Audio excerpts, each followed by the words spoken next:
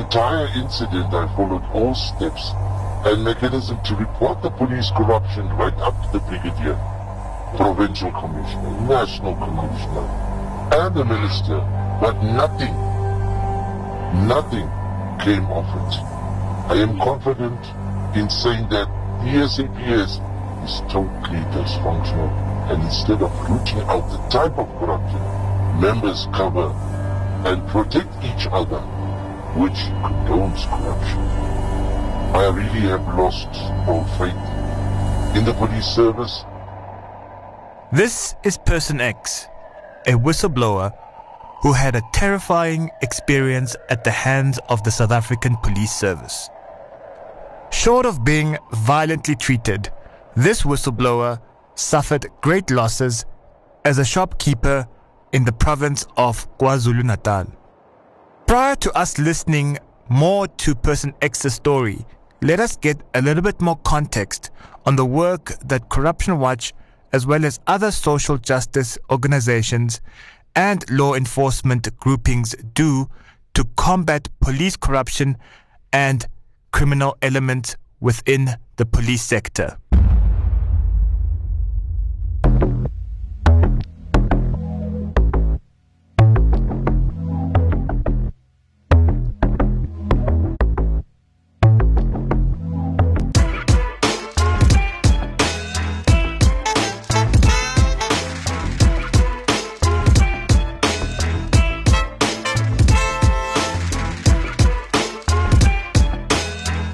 I am Melusi Ncala, a senior researcher at Corruption Watch, a social justice organization that is aimed at building a corrupt-free society. In this edition of the organization's podcast on police corruption, we, being my guests and I, hope to paint a picture of where South Africa stands in relation to graft in the police sector. We will also be looking at efforts that are ongoing in fighting graft and give an account of a whistleblower's experience.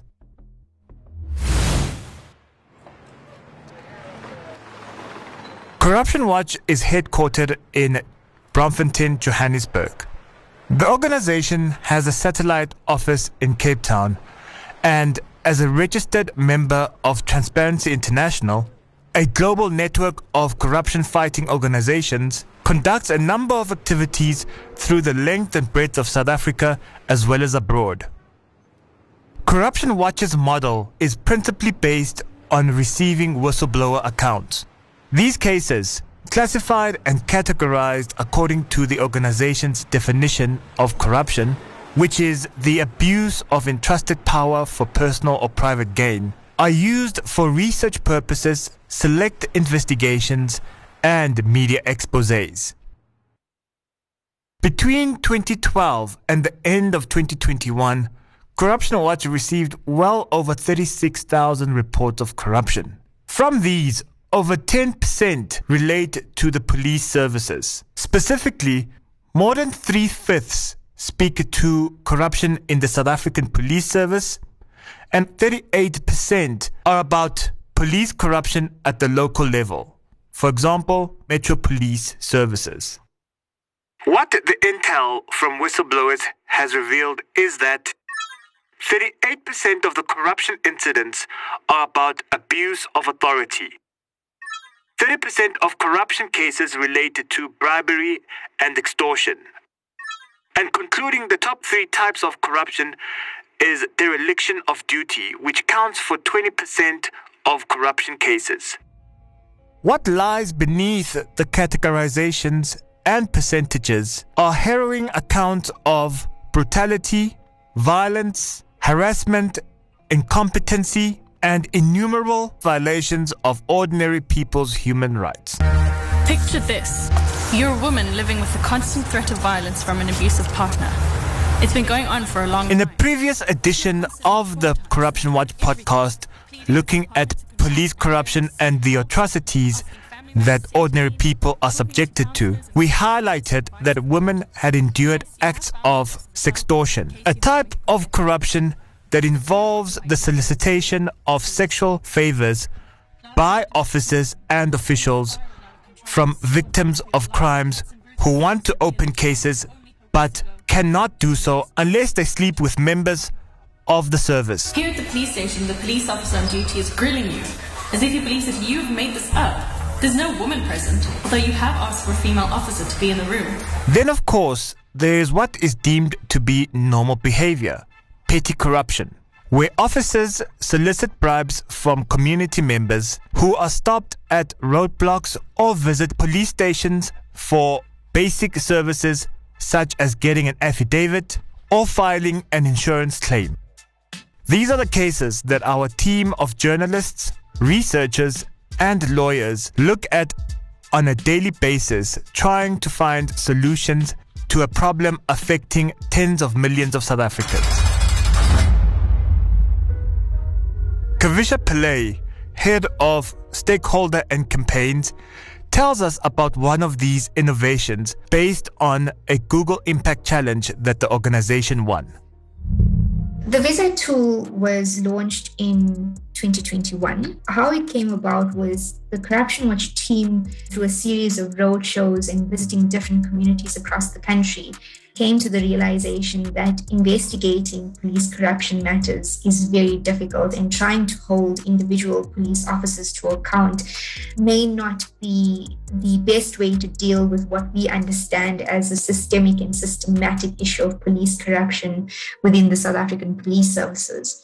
So what we did was we looked at different approaches to dealing with police corruption in India, in the United States, in Brazil, and even within South Africa. And we came up with something called the Visa tool, which allows users to access information about their police stations, such as the budgets and the resources and the personnel.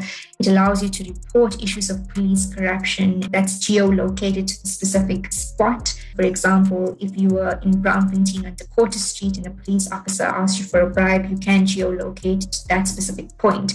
And what that gives us is trends and patterns of corruption. So we don't have to just look at an individual case. We can then look at how many other people have experienced bribery on Decote Street in Braamfontein, and that becomes a type of intelligence for law enforcement institutions. It's still, I would say, in a pilot phase of trying to see how putting information out there helps to reduce the imbalance of power between the public and the police. But I do think that it's a step in the right direction, even if it's just about improving transparency within the SAPS. The Visa tool is a critical resource in the fight against corruption and reforming the SAPS. So there's 7 things that you can do on the Visa tool. The first thing is that you can report incidents of police corruption and misconduct. What that provides you is the second feature of the tool, which is interactive maps of police corruption that highlight trends and patterns and hotspots. So for example, you'd be able to click into the Gauteng province and see what are the specific corruption that's been reported in this province, and where the sort of main hotspots in terms of the actual location. The third thing is that you're able to access information relating to your rights when you encounter the police. So if you've been pulled over and asked for a bribe, if you're a vendor and the police are harassing you, if you've been arrested, we give you a full suite of information about your rights, what you should do in those types of situations, and who are the institutions that you could report it to. The fourth thing is that you can access information on all 1,150 police stations across the country, such as the locations of these stations, its resources, its budgets, and its personnel. You can also then compare police station by police station, or province by province, or city by city. And this will then give you an indication of how much your police station or your city has in relation to budgets and personnel versus another police station in another city. The fifth thing is you can locate your nearest family violence, child protection, and sexual offences unit. These are called FCS units, and they're basically set up for victims of sexual violence or domestic violence. What the data is showing us in this regard is that South Africa faces a huge issue in relation to gender-based violence and femicide. And of the 1,150 police stations in the country, only about 160 of those stations have these FCS units. So our tool locates where these units are, which would hopefully be useful to victims of GBV and domestic violence. The sixth thing is you can rate and review your police station based on your personal experiences. So you can rate them on their feedback, on their response time, on their communication, and their assistance. And this is going to help us to understand which are the best and worst performing police stations in the country. And then lastly, we offer audiences the opportunity to nominate honest and ethical cops based on their experience. And we find that this is important because the narrative out there is that the police are all corrupt and that you can't trust them. But there are really good and ethical police officers who have dedicated their lives to trying to make South Africa a safer place. In reading a vast number of the 3,899 police corruption cases, the organization realized that more had to be done in equipping the public with knowledge on how the institution works and how it is supposed to serve and protect communities throughout the country. In the South African context, this is particularly important due to the institution's history dating as far back as the pre-1994 era, when the institution operated as a paramilitary force. After the invasion of South Africa in 1652, the settlers established an institution known as the Dutch Watch. It later changed to the Cape Constabulary, which then became the Cape Town Police Force. The name changes and reconceptualizations were as a result of power being ceded to different colonial governments from the mid-1600s to the latter part of the 18th century.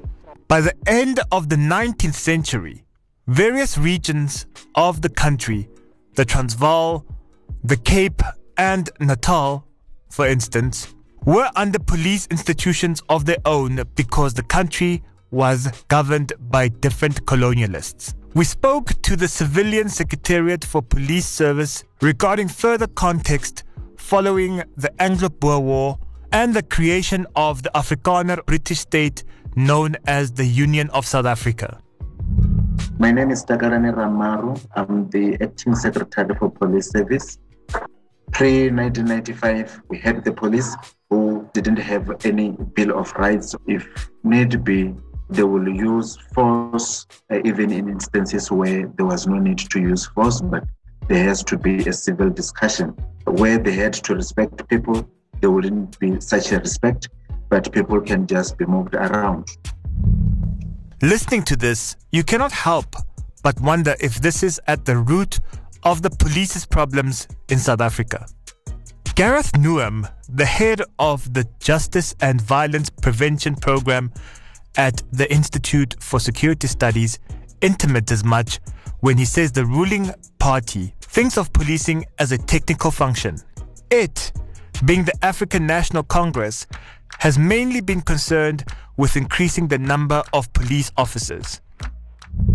The understanding of the police has been limited to really thinking about having large numbers of people that are present everywhere and that somehow will reduce crime. When rather, in fact, it should be seen as a profession in which it has a very particular organizational culture, that you only recruit men and women that have a deep sense of public service, that really understand being a police officer as a vocation. Yet it's been seen as more of a technical function. So, for example, the South African Police Service increased in size from 132,000 people in 2002 to almost 200,000 people in 2012. Then National Commissioner of Police, Becky Ncala, said, we've been chasing quantity and not quality. Those kinds of issues have really meant that we do not have an organization that is largely trusted by the population and then can have the impact that it should have given its vast resources. It has a budget of almost 100 billion rand annually, and it has a staff complement of around 150,000 trained police officials. Yet we still see big increases in murder, robbery, organized crime, corruption, and big declines in public trust in policing. It appears that the government could not dispense with the technocratic thinking because in 2010 or so, it introduced a military-styled structure for the institution's ranking system. Ramaru explains how the ranking system works and to whom the police are answerable to? We'll start with the National Commissioner. Then you will have what we call the Lieutenant Generals.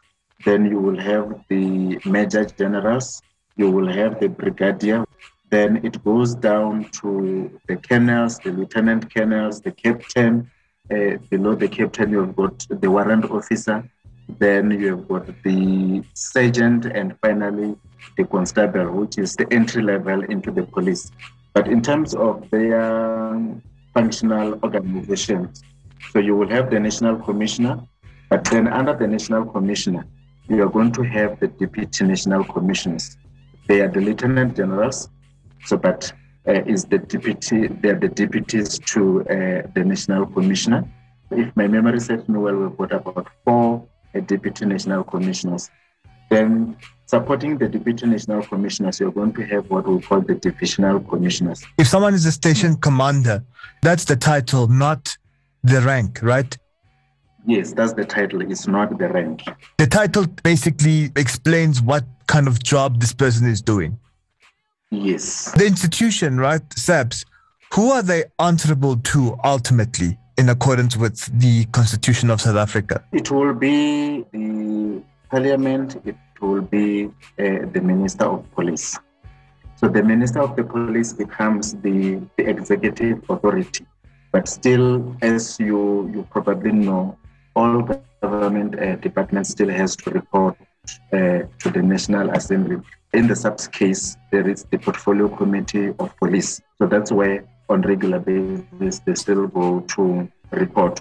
But of course, when they go there, they are led by the Minister of Police. It's worth noting at this juncture that the South African Police Service, whose mandate is national, operates somewhat differently from local police. So if you check Section 205 of the Constitution, then it pretty much gives you what the police have got to do. If I can just paraphrase it, they're empowered to prevent, to combat, and to investigate crime, and to maintain public order, and to protect and secure the citizens of the country, including their property.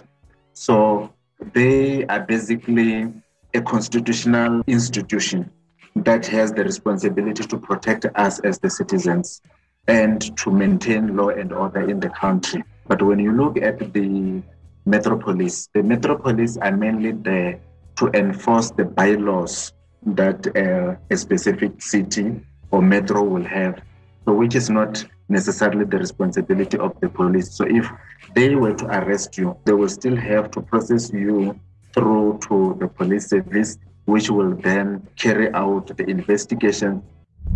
But what do all these structural divisions, ranks, and titles mean in terms of corruption and crime combating efforts? How does the police institution respond to public calls to curb impropriety and criminal activities in society, and more importantly, to purge itself from such elements? For these answers, we turn to Brigadier Petros Shabalala, who is part of the Anti-Corruption Unit, an internal team within the SAPS. The National Anti-Corruption within the Detective Services has been established in 2017.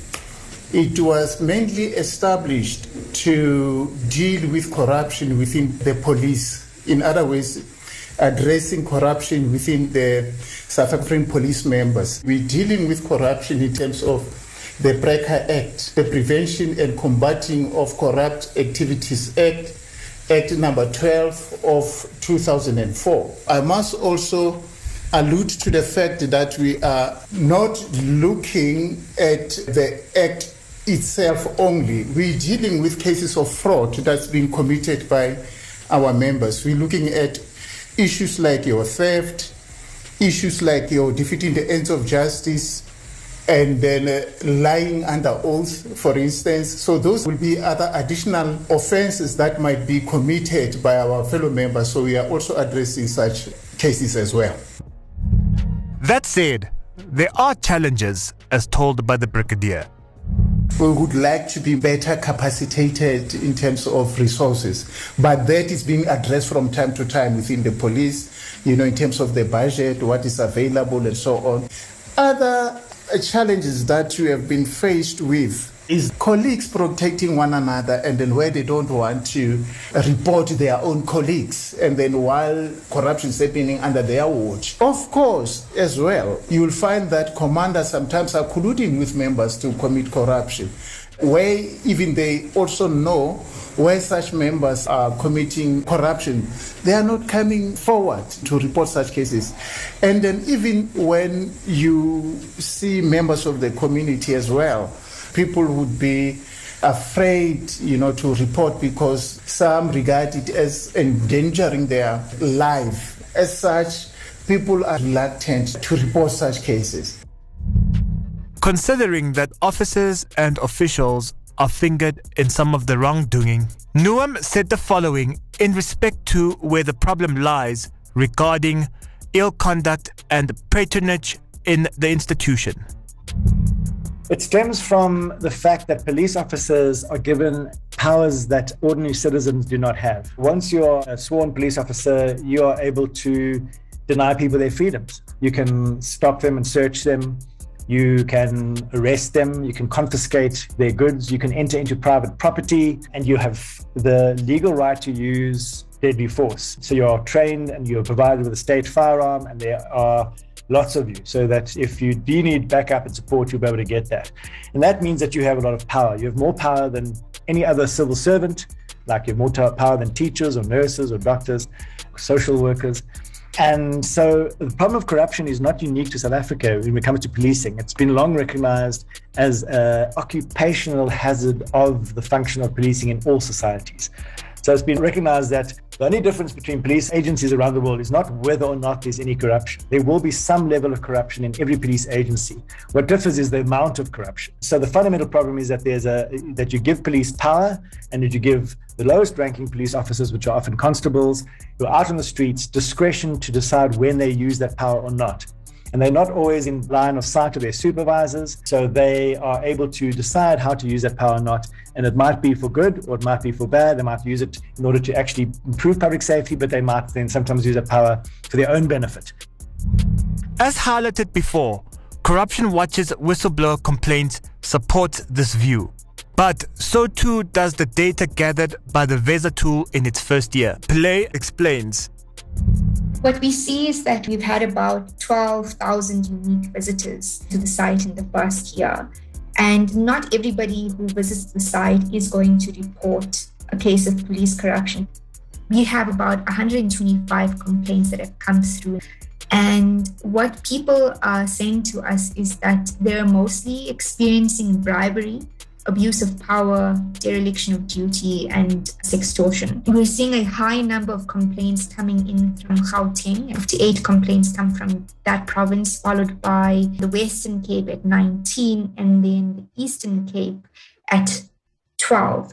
When you're looking at abuse of power, when you're looking at dereliction of duty, the complaints that are coming through relate to, for example, especially in relation to the dereliction of duty issues, where people are going over to police stations and asking the police officers to open up a case, and then they're refusing to do so. Or if you're experiencing some incident and you call the police to assist you, and then they don't pitch up. And then similarly with an abuse of power, the police would often abuse their position and not necessarily deal with the cases in a way that they should. To understand the full extent of a whistleblower's experience, let us look at a case of alleged graft in KwaZulu-Natal, a province that counts for 13% of corruption cases received by Corruption Watch. With Gauteng province counting for 51% of cases, and Western Cape, which counts for 10% of corruption cases, is accountable for almost 3/4 of corruption reports received by the organization within a 10-year period. Here is Person X's story that serves as an example of abuse of authority, bribery and extortion, as well as dereliction of duty allegations. We running a fuel station We're running auto second-hand car sale. We're running a convenience store, which is a cafe, and a liquor store, which is also all in the same premises. This was during the COVID period when we had this experience where a bypasser, unknown to us, had stopped at our premises and alleged we dealing in alcohol. When that took place, the police then was intervened and was also at our premises when he was called by this unknown bypasser. So he came along here and interviewed the complainant, and then he also interviewed us here at the premises and has noticed that the allegation that was made was not valid. He then noticed that the premises was not indicating that the premises is closed. When the complainant was asked about what the reasons could be for this chance encounter, we were told of incidences where strangers purporting to be from the South African Police Service extorted money from the business person. The shopkeeper goes on to say that a case was opened with the SAPS, but nothing has happened so far. The whistleblower's story does not end there, because what seemed to be a once-off incident on a Saturday became a weekend ordeal. What happened thereafter, which was the next day, at about 10 o'clock, state police vehicles around my premises, approximately 30 uniformed policemen, members of the MEC, people from the press and from the liquor board and the health department. When I came out, they were all surrounded in the entire business premises. From that moment onwards, the situation became more bizarre. It is alleged that law enforcement officials, as well as other persons later found to be not law enforcement, went on to raid the premises, confiscating goods as well as cash. As matters currently stand, there is no happy ending for this complainant, because the matter is still being investigated and there is no actual update on when the goods and cash as well as other belongings will be returned to the shopkeeper.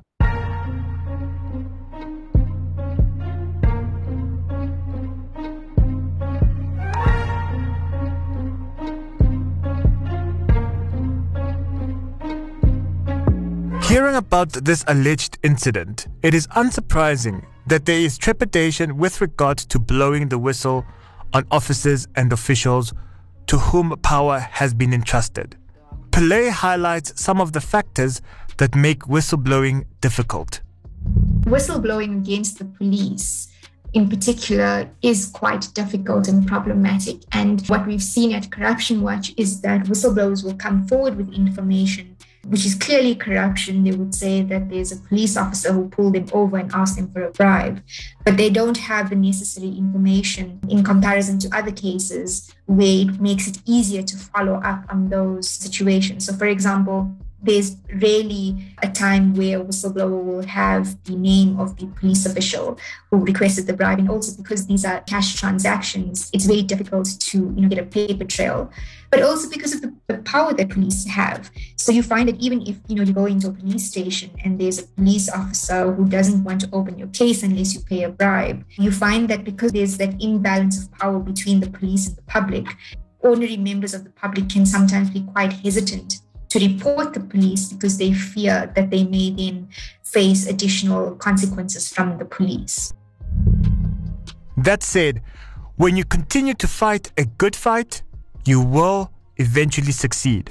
For Corruption Watch, Some of these successes are as a result of collaborating with a number of social justice organizations, institutions, and participating in anti-corruption fora. We analyze this information, and where we can develop internal interventions to deal with the issue, then we do so. But again, because police corruption matters are very difficult to follow through on, so what we do in some cases is we then partner with bodies that we have relationships with. So one of those bodies is the South African Police Services. They have an internal anti-corruption unit, and we have quite a close working relationship with this unit, where we've previously referred matters to the internal unit, and they're then able to use their powers to investigate these matters. That is actually our main successes, community-driven complaints that we have got where people are demanding bribes and then they report and then we arrest officers. Since we have been established, I'll just give an estimation. We are arresting, say, for instance, more than 100 police officers per year. It keeps on escalating because as we are arresting, people are reporting, people are having confidence. But more needs to happen for even greater results. NUM hopes that the politicians and high-ranking officials in the police sector will refrain from having a closed dialogue amongst themselves in resolving some of the problems experienced. He says that multiple stakeholders should rather participate in a consultative approach from which a multifaceted strategy could emerge. The one mistake that we hope to avoid moving forward is that the Minister of Police with his senior management team from the South African Police Service, maybe a few technical advisors, sit in a room and then plan a police reform process.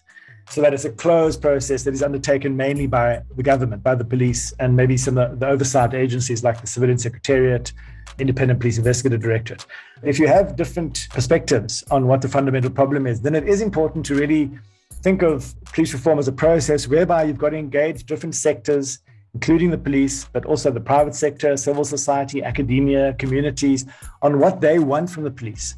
See where there are the divergences and where are the convergences. In that way, then you are able to better understand on what is going to be contested and what will not be contested. That'll help you then prioritize where to start, and also to make sure that you meet the needs of the public, the people who rely on the police for public safety. NUM adds, though, that there have been moments in time when South Africa saw these initiatives play out. But to what end? The first was to amalgamate the apartheid homeland police forces into a new South African police service with the old South African police force. So basically taking the South African police force and then taking the 10 homeland police forces and amalgamating into one organization that had a clear understanding of what the skills were. And then a lot of focus went into training and setting those standards. So in many ways, the initial 5 years of the police transformation process was seen as quite a successful example of police reform internationally. The governing sort of policy then was the National Crime Prevention Strategy, which was also a very good document in that it recognized that the criminal justice system is only one of a number of pillars in achieving low crime rates and improved public safety. But then from 2000 onwards, when the crime rate started going up and people were starting to feel less safe, they scrapped the National Crime Prevention Strategy and they drafted a National Crime Combating Strategy, which was very police-focused. That is when Jackie Selebi was appointed. But even there was a lot of focus on human rights. And then Jackie Selebi went, well, let's get more serious, and we start having Operation Crackdowns and more focused big operations. By 2006, even at that point in time, various independent research surveys of leading police stations showed a relatively positive engagement with policing. So people would go to a police station to open a case and they were asked how they found the service. And the majority of people were actually quite satisfied. So I think a lot was done, but most of it was sort of happening on paper. There was a white paper on policing in 1998. And then there was a white paper on policing in 2016. There was a development plan in 2012. There were also commissions of inquiry. So the Khayelitsha Commission of Inquiry, the Marikana Commission of Inquiry. Then in 2018, a panel of experts to look at policing and crowd management. So government has done various things. But what seems to have been the shortcoming is that those various initiatives, whether it's a policy document or it's a commission of inquiry, the recommendations have never been implemented properly. In light of NUM's claims, Pillay had the following to state with regards to Corruption Watch's experience with the institution in respect to the VESA tool? Corruption Watch has presented this tool to various government stakeholders. There is always this excitement about technology and innovation, but I wouldn't say that they've embraced it yet. We're still in this process with the South African Police Services where we have to get information through promotion of access to information requests, prior requests, which take a really long time. Whereas, this type of technology should be something that the SAP sees as positive, and that they proactively give us this information instead of us constantly having to put in requests for data. And we're still on a journey, I guess, with this tool to try and make it as accessible as possible to as many people in the country, but also to win over key officials within the government and for them to sort of see that this tool is actually a resource and would help to improve policing at a systemic level. And it's not just an approach or something that was developed by civil society to antagonize them. Nonetheless, Play and company fight on because without a clean and functioning police institution that will serve one and all, how else are South Africans to build a corrupt-free society based on principles of justice, fairness, and equality as stipulated by the Constitution of the Republic? After all, as Ramaru explains, according to the founding document of the democratic dispensation, the police institution must serve all persons. The protection of the citizens rests with the police. That is a general term. If you go to the police station to report a case, so one of the first and most important service will be for the police now to take statement from you. And if there is a case for somebody to be arrested, then that is the service that they need to offer you, where the person will be arrested and then the law take its course. If there is a protection order, then they've got a responsibility to make sure that that protection order is served to the person who has to receive that protection order. It is important, though, that when the police serve and protect, it be done within a human rights framework. Nuam says more on this. We're a constitutional democracy with an inalienable Bill of Rights. The police are there specifically to uphold our human rights, to ensure that everybody has the right to life, to safety, to freedom of association, expression. And so they play a key role in that. The police are fundamental to ensuring that we do achieve our human rights. The problem is that, unfortunately, because of the problems I mentioned earlier about the orientation of policing being more militarized, they seem to think they must fight crime. One of their top sort of objectives is to stamp the authority of the state. That is objective number one in the current strategic plan. So they become a human rights abuser themselves. In the last 10 years or so, there's been well over 40,000 formal complaints opened with the Independent Police Investigative Directive against the South African Police Service officers for assault and torture and rape and murder. So they're not doing that. But it doesn't mean they can't do that. If there was a political will from the governing party that understands that they must orientate this organization to be orientated towards upholding people's rights, to promoting and protecting everyone's dignity, because that is the only way this organization could bring in the communities to work with it, to make it able to have a positive impact on public safety, then it would be achieved. Because there are many men and women in the South African Police Service who do believe in human rights, who are vocational police officials, who want to be seen as professionals, and they join the police because they want to help their communities. Ultimately, we all have a role to play and a responsibility in holding those who are in power to account, so as to realize the ideals expressed in South African laws, policies, as well as the persons who contributed to this podcast. How can we play our part? The Anti-Corruption Unit, through Brigadier Shabalala, asks that members of the public get in touch with him regarding only complaints of police corruption. You can do so by calling 012-393-1669 or 063-689-0095. Should you want to find out more about the community-based initiatives by the Civilian Secretariat for Police, you are encouraged to visit their website on www.policesecretariat.gov.za. And to get involved or to know more about the work that the Institute for Security Studies does, please visit www.issafrica.org. And lastly, to make use of the VESA tool, please go to www.veza.org.za.